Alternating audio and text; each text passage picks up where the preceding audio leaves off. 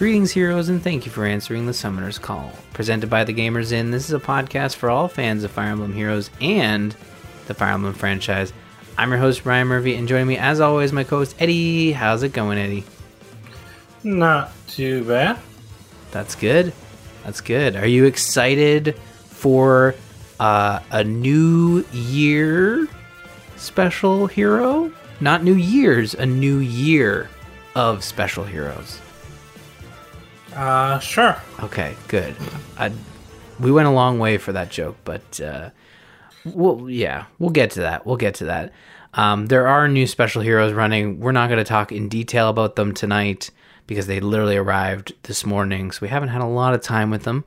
But we have had some time to summon on them, and we're going to talk about that in a little bit.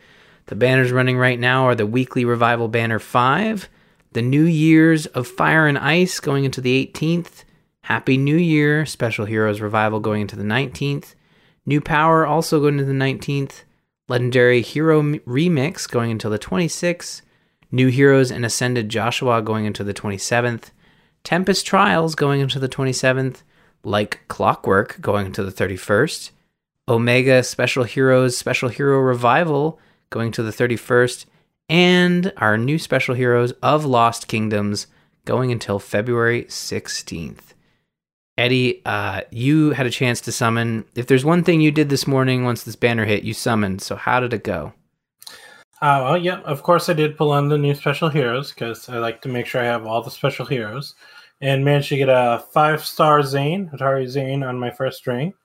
I kept pulling on Colorless for a bit because I'm planning to give his staff to Lissa. But after a long drought, I did end up using the Spark to grab Carla. Shortly after, I got a duo Azura, followed almost immediately by a female pilot, Byleth Pity Break. I kept going, and on a ring with no red orbs, since Nyla was the last one I was looking for, I got a spare duo Azura. And a short time later, I did manage to snag Hatari and Nyla and finished off the banner. So, got all 4 without too much hassle. That's good stuff. Good stuff, man. I did not get all the heroes on the special hero banner, but I did get a 4-star upgrade to Gray at some point. I don't know where he popped up. Probably one of the banners that we listed off earlier. I did not know which one it was, but I didn't do too much summoning on the Special Heroes banner, but I did get a Hatari Duet Azura on my free summon for the new Special Heroes banner. I hadn't quite decided whether I was going to summon on the banner. I mean, we can talk about it in a little bit, but yeah, I ended up getting a free Azura, and I'm like, you know what, that's probably good, considering I wasn't thinking of summoning, and preserve some orbs for whatever Heroes has next in store, but that's currently where I'm sitting. But yeah, I'm glad you managed to get all 4. That's really good. Now you just need to do the Tempest Trails and you'll be fine. Yep. And we'll talk about who's there in a few minutes. But before we get there, we did get a new calendar, pretty much, if not the night we recorded, the next day. And it will continue tomorrow with Dean and the Tempest Trial for this new banner. Follow the day, and that's tomorrow is the 18th as of recording. Follow the day after by a new Bound Hero battle for Noli and Na, as well as a banner to go with it, and the legendary hero for female Byleth. I think they had some kind of issue last month with it. I can't remember exactly what happened. I think that's what happened. On the 20th, we get the new event in Summoner Duels R, as well as a new skill banner for Spurn or Repel skills. The Spa banner gets a revival on the 21st, followed the next day by an encore tap battle for Labyrinth of Despair, and a double Special Heroes banner, which is kind of odd since I thought since this month we already have a Legendary Heroes remix, and they normally alternate. We get a new round of Hall of Forms on the 23rd, just before the week finishes off with the Plegian banner from last year getting its revival. Good stuff. Yeah, so it sounds like we have a packed week ahead. And speaking of the Plegian banner revival, it looks like we've got a bit of a second year trend going a little bit. We'll talk about it. But the special heroes preview we're going to do right now is of Lost Kingdoms. As we said, the banner just launched today. So it appears after the Hot Springs banner of a few years ago, Intelligent Systems has found a better solution for the January non-New Year's special banner by selecting a random, as far as we know, country to focus on and give a special banner to them. At this point, they have stayed within the desert biome, but that is not guaranteed. But for now, we celebrate the Lost Kingdom of Hatari from the Tellius games. Nyla, as the queen of the Hatari, gets a starring role on the banner. And like Tharja did for Plagia, and is joined by Zane, once again being relegated to the 4-star focus. Carla and duo Azura and Leanne are also on there. Dean from Gaiden / Shadows of Valencia joins in the Tempest Trial. Since the banner just came out this morning, we are going to take some time to familiarize ourselves with those additions and cover them next week. So even though it pained me to get through that reading, as you probably heard, that is our next special heroes. They're available right now. When I originally saw this and sort of saw the connection, I hadn't really thought about this being sort of like a festival specifically celebrating a specific country. It kind of felt as though they were going along the same lines of the desert vibe, right? With Plagia and now with Hatari. I mean, it could just be they're going to do a desert-themed one each year, but they're picking different desert countries. But until we get, another year or two down the line, it could just be random countries. For all we know, next year we'll get, some other random, not very, not main country, but that's not desert-themed. Right. I mean, I say country because they are specifically saying, last year was the Plagia or Plagia Festival, or Plagia. This year is the Hatari Festival. So, the fact that they're not calling it the Desert Festival, and they're calling it the Plagia or the Hatari Festival is why I label it as a country specific, No, that makes sense. Next year we could have the Renee Festival and focus on the country that, Erica and Ephraim came from. Based on how they've done it, it seems unlikely, Yeah, I think that's a really good point. Two doesn't necessarily make a pattern. They could switch things up next year and go with a more forest or jungle biome, or like I was gonna say water, but I guess island. I guess that's more summer. Yeah. And the other, reason I just labeled it as a random country is because that's what IS or the game calls it. Because, most of the others, the Bridal Festival, the, Ninja Festival, the Pirate Festival, those all have a set themes that can cross over year to year. But this one has been technically two different themes, Yeah, for sure. Well, we will cover them in more detail next week. With all 5 heroes in the game, so look forward to that. Although that is not going to end our Fire Emblem Heroes discussion, because Eddie reminded me that we have some Legendary Hero Remix skills to discuss. Yes, we have the Legendary Hero Remix of Lucina and Eric. As we mentioned last week, Eric and Lucina get the remix treatment this month. And without a calendar, we didn't know exactly when that banner was dropping. And it dropped last week, pretty much almost immediately. So now we got their new skills and updated skills. This time, unlike some of the other ones, both of them had the Tier 3 versions, and they got Tier 4 versions of one of their skills. But let's start off with Legendary Erica, Graceful Resolve, one of the 2 possible main characters in the Sacred Stones. Erica gets her remix this month, gaining Tier 4 attack speed solo in the A slot. And her Lunar Brace skill gets upgraded heavily into Lunar Brace 2. With this upgrade, she does lose the special cooldown penalty, so that's a bonus for her, because the old version slowed down her special that it originally gave. But it does lose a good chunk of strength, going from 50% of foe's defense when it triggers to 15% of the foe's defense as damage. It does make up for that damage loss by neutralizing the foe's guaranteed follow-ups and prevention of her own follow-up, while also giving her Canto 2, so she can start in and back up a bit. Nice. Oh, that's a good addition. So she didn't have Canto before then, right? Being a correct. I mean, she's 3-4 years old at this point, and Canto only came out last year, so that's a solid addition for her in terms of her being able to get in, get out, do some damage. And it's nice. It's nice that she loses that penalty to her special. Mm-hmm. Yeah. Yeah. I mean, yeah, she loses 35% worth of damage, but I mean, she also, can't have her follow-up messed with as much. Exactly. That's really cool. The other hero we got with an upgrade here is Legendary Lucina, Glorious Archer, future daughter of Chrom and the star of the Time Travelers in Fire Emblem Awakening. Lucina gets a much-deserved upgrade for the Legendary Remix.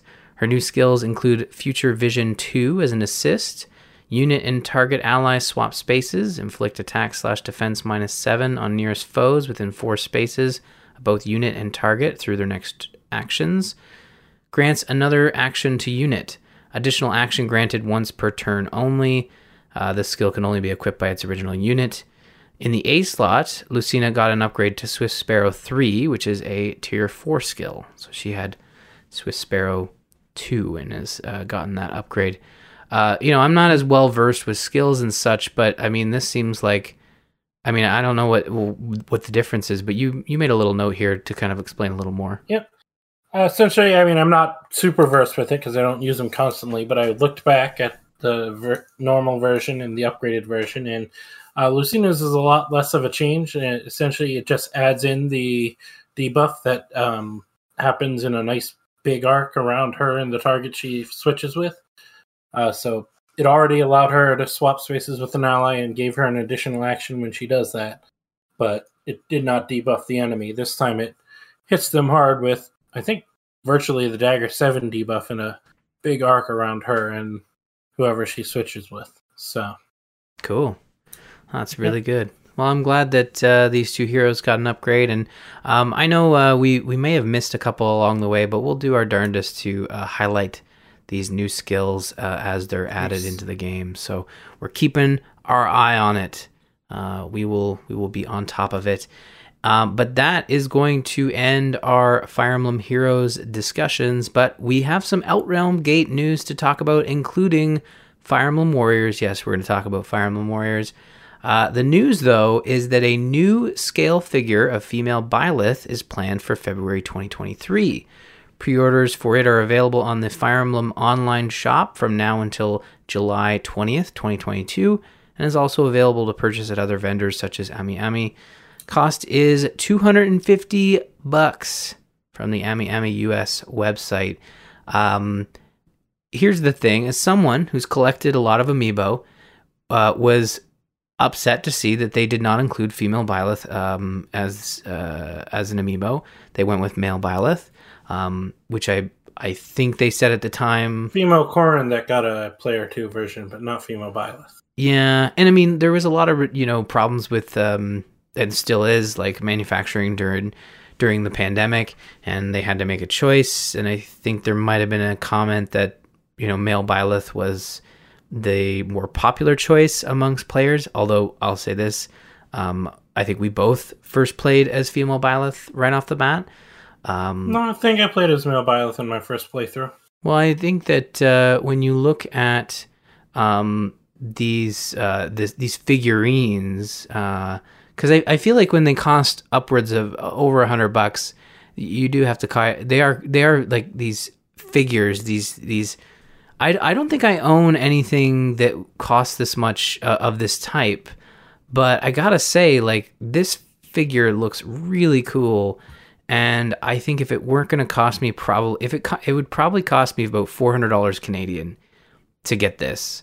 We were talking about it in Discord. It cracked through the Fire Emblem channel and even made it into the general Discord channel.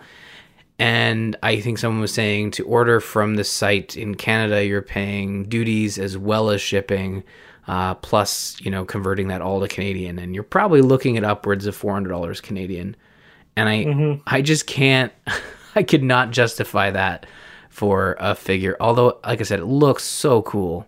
Closest I've come to stuff like this is special editions. Mhm. I got I think it was Arkham City. I got a Batman standing over the city, or maybe it was the Arkham Origins spin-off thing. I got a giant statue, but I think that all told was maybe 150 for the game, plus that statue and all. I've never been a giant collector. I have amiibos, but they have actual use in games to some degree, depending on them.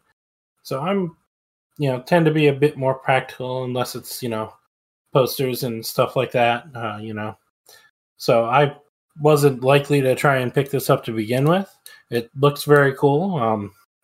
The outfit is straight from her classic outfit in the game with all the problems with it that already are there, as was mentioned in Discord, Combat Hooker Byleth.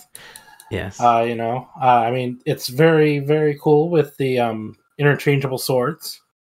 You have the standard sword version and the chain version with a very cool looking fire swirling around it.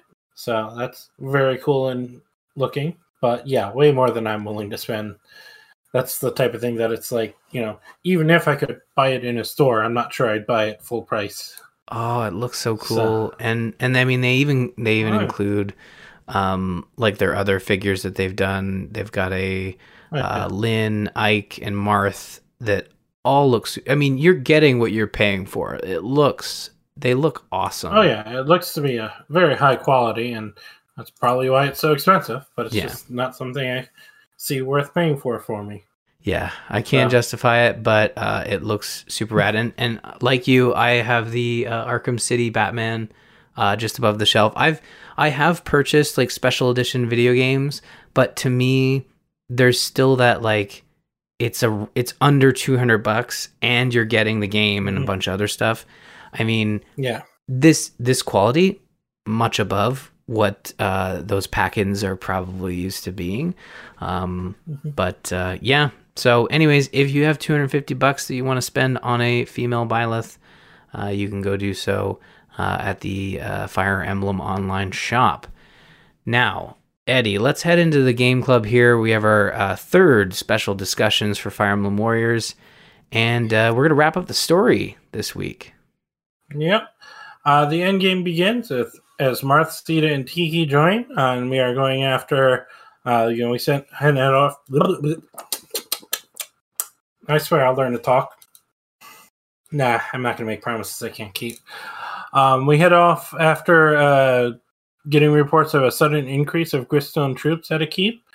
During the battle, Darius gets cut off and attacked. The twins believe in him, even though Leo I think it's Takumi and Ryoma have some doubts. But in order to save him, they pursue swords left by the good dragon of this world. Legendary swords similar to Falchion and such.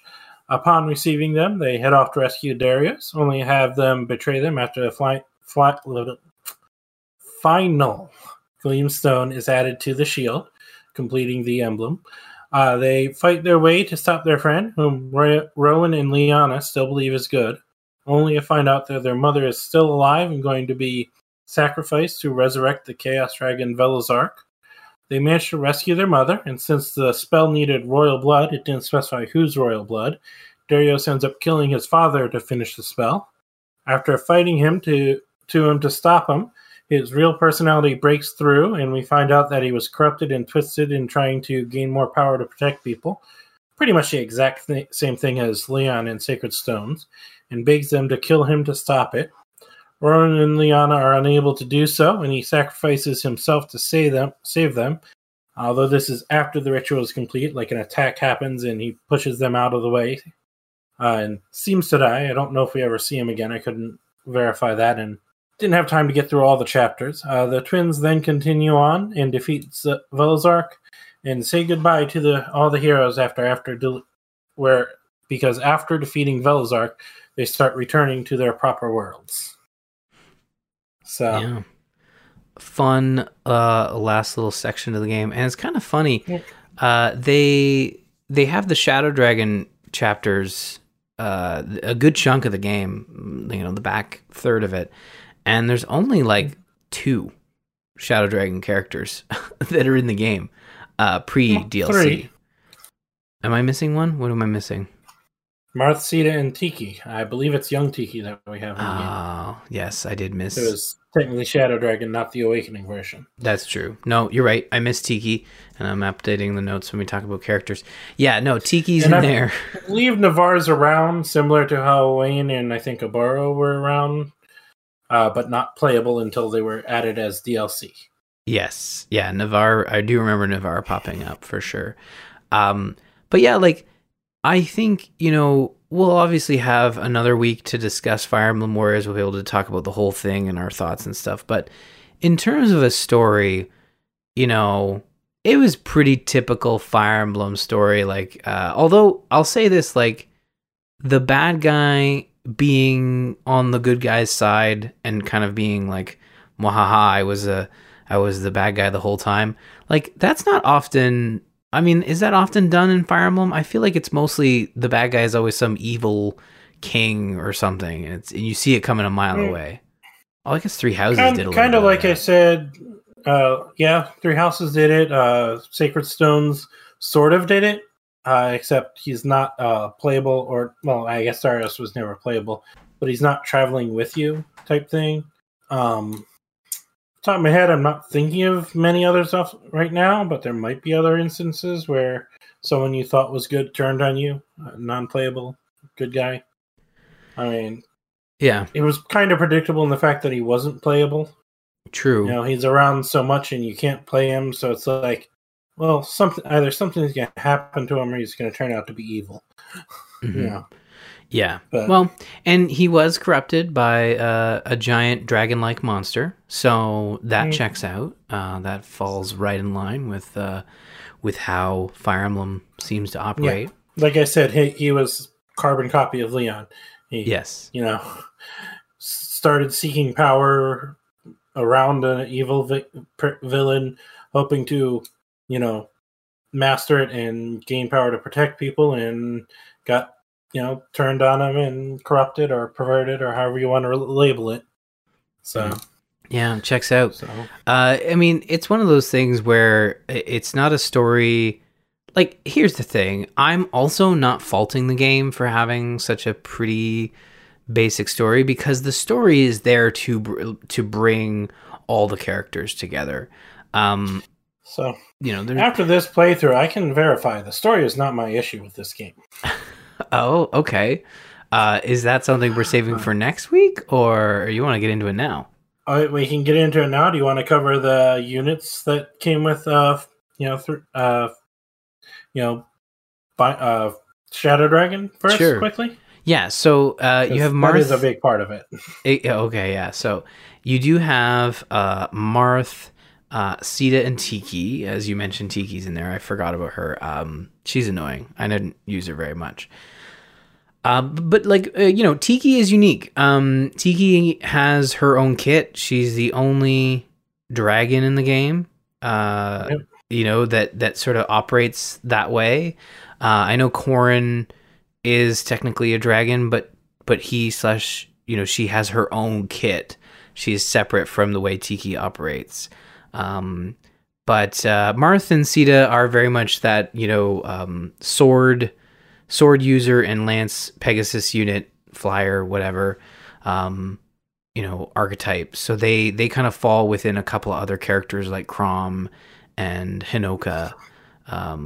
So there's not necessarily one that stands above the other. They are like pulling from that archetype, But in terms of the DLC, you've got Minerva, which is a Camilla clone. Lind, which I believe she was kind of unique. She was kind of close to Tharja, but had her own sort of magic style. So I'd kind of put her on her own, but she was still a magic user, very similar to Tharja. And as we mentioned, Navarre was also made playable in the DLC.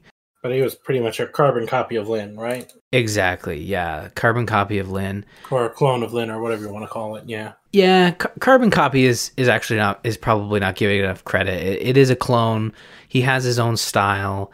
I would say Lyn, before the DLC is added, she kind of stands on her own as well as sort of an assassin character.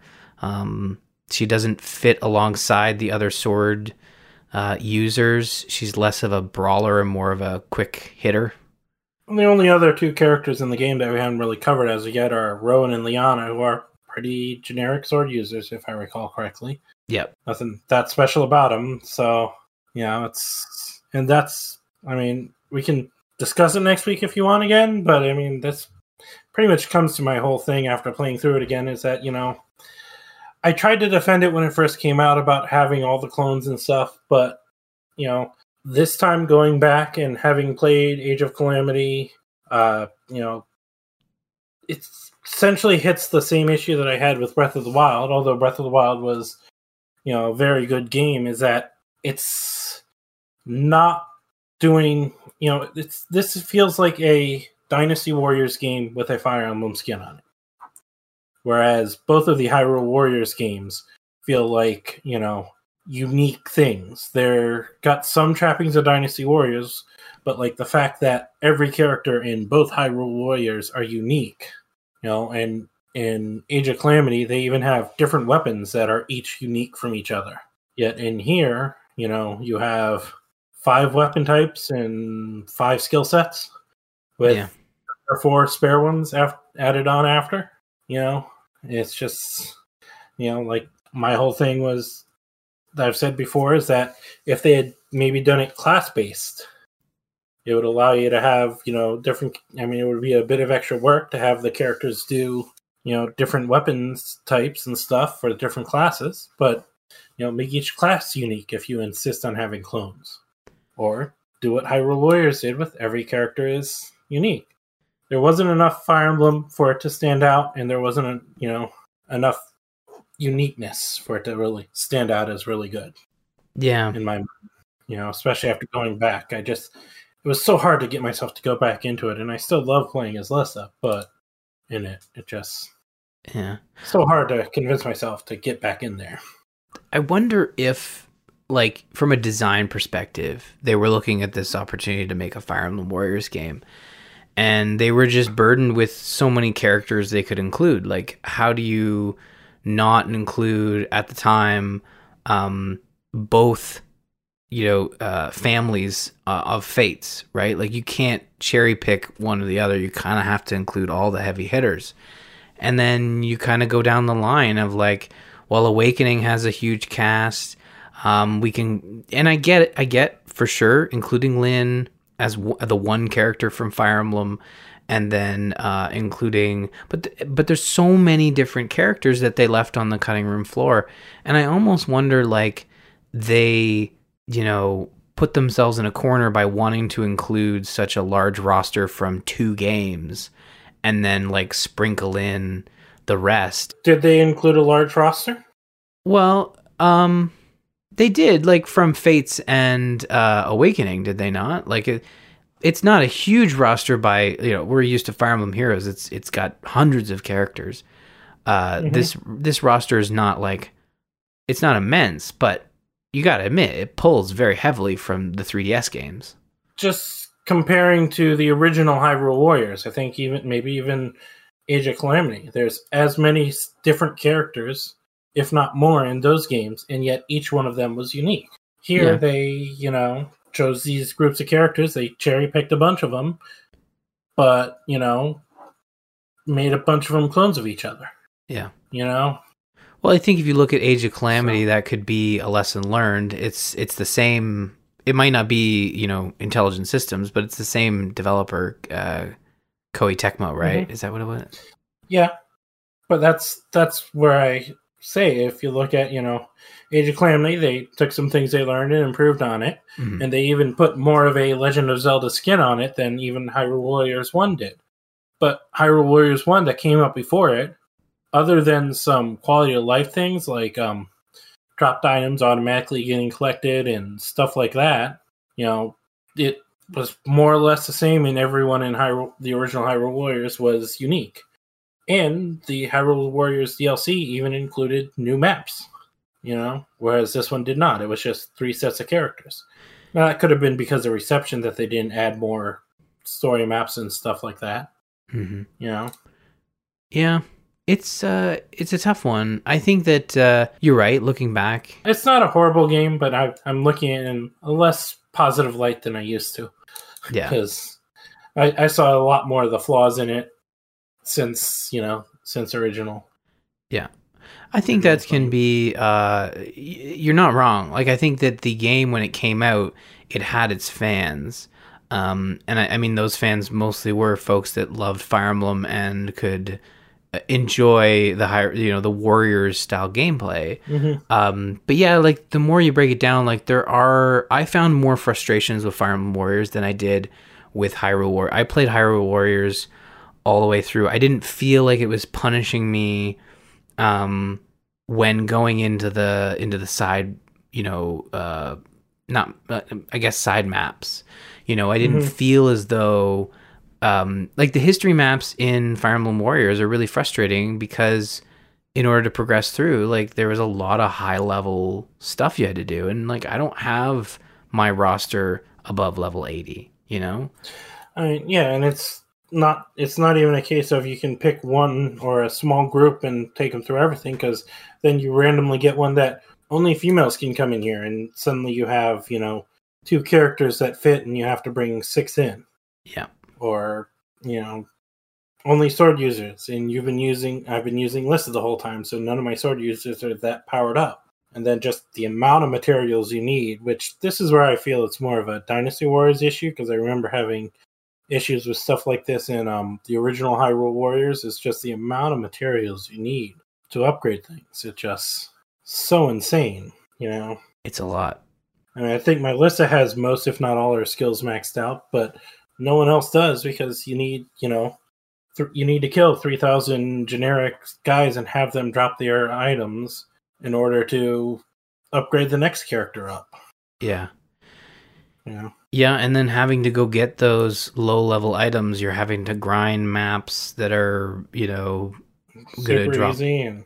Yeah, it's a game that has problems, but like, the thing I would say is that if you're a fan of these characters, like you said, you enjoyed playing as Lissa, like I enjoyed playing as, Lyn and Celica and Chrom and Lucina, and just revisiting those characters in a different way, because this is the only time we've been able to, outside of some side stuff in Shadows of Valentia, this is the only time we've been able to control these characters with this fidelity in this behind the shoulder camera as you're taking on like vast armies. Like, it's got that same appeal as the other Warriors games, as well as Age of Calamity, where you're just going around, you're mowing down enemies. It gets old pretty quick, but it is fun to do it with these characters. It's fun, it's enjoyable, but like I said, those are some of the issues. The other is the way they handled preferred weapons. Is they eventually decided to give everyone a preferred weapon, but if you were a fan of an Awakening character, tough luck. You have to max out and beat everything in the game before you can get a preferred weapon for your preferred character. Yeah. Like, I've done a lot of stuff, and I still can't get close to getting Lissa's, because like, there's this map you have to kill 2,500 to get the max level, and I've slaughtered quite a lot with a super high level Lissa going through there, running around as quick as I can, and still don't get enough to max out the number of kill counter. Yeah. It's like, what do you need me to do?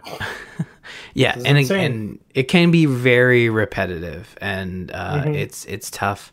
But yeah, I think that I think we'll collect our thoughts. We'll have one more discussion. We'll try not to reiterate a lot of the points we've already made, but I think like we'll talk about that off air and determine whether we need to do another one. But there is a reason that Fire Emblem Warriors was relegated to a special discussion. It's because we knew we would struggle going back to it, especially with better Nintendo offerings in the Warriors offering. I struggled far more than I was expecting to. But Yeah. Yeah, I enjoyed going back. I found it I you know what? I didn't I'll be honest, like I didn't play a whole lot. I just went back and got a taste and mainly, refresh the story is just it is what it is. It's fine playing through once. The fact that you the listeners now know the whole story to Fire Emblem Warriors, like it doesn't impact the gameplay whatsoever. Like you're still going to be able to go in there and enjoy it. And yeah, if you like the Dynasty Warriors formula of slaughtering thousands and thousands of people, collecting thousands and thousands of generic items and specialized items, and hoping the right difficulty or right rarity drops, then yeah, Fire Emblem Warriors is a decent one of those. yeah, Just well, when you describe it like that. I mean, like, let's be honest, though. Like, if you want what you just described, but a better package, you should check out Age of Calamity. Right? Like, that's the one. if it depends. Okay. If you want the more traditional Warriors package, then this is probably better than Age of Calamity. Age of Calamity is the same on the ground gameplay, but the way they set up the quests and the map and the unlocking characters is quite different. Like I said, it has far more of a Zelda Breath of the Wild skin on it than the other game. This game does of a Fire Emblem skin. Because you're on the map, the things pop up in the map. You're still doing a lot of the same things. You're collecting a large bunch of things, but you're collecting materials from the grass and stuff, as well as foods and stuff that drop randomly from enemies. So it felt to me when playing through Age of Calamity, there's a lot less of, you need to kill Lissa 30 times in order to hopefully get those 3 golden items you need to unlock this item that she has, which is something the Dynasty Warriors or at least the first Hyrule Warriors in this one did. Yeah. There's a lot less of those, Lissa's waist belt or, Crom's ring or whatever they used. Yeah.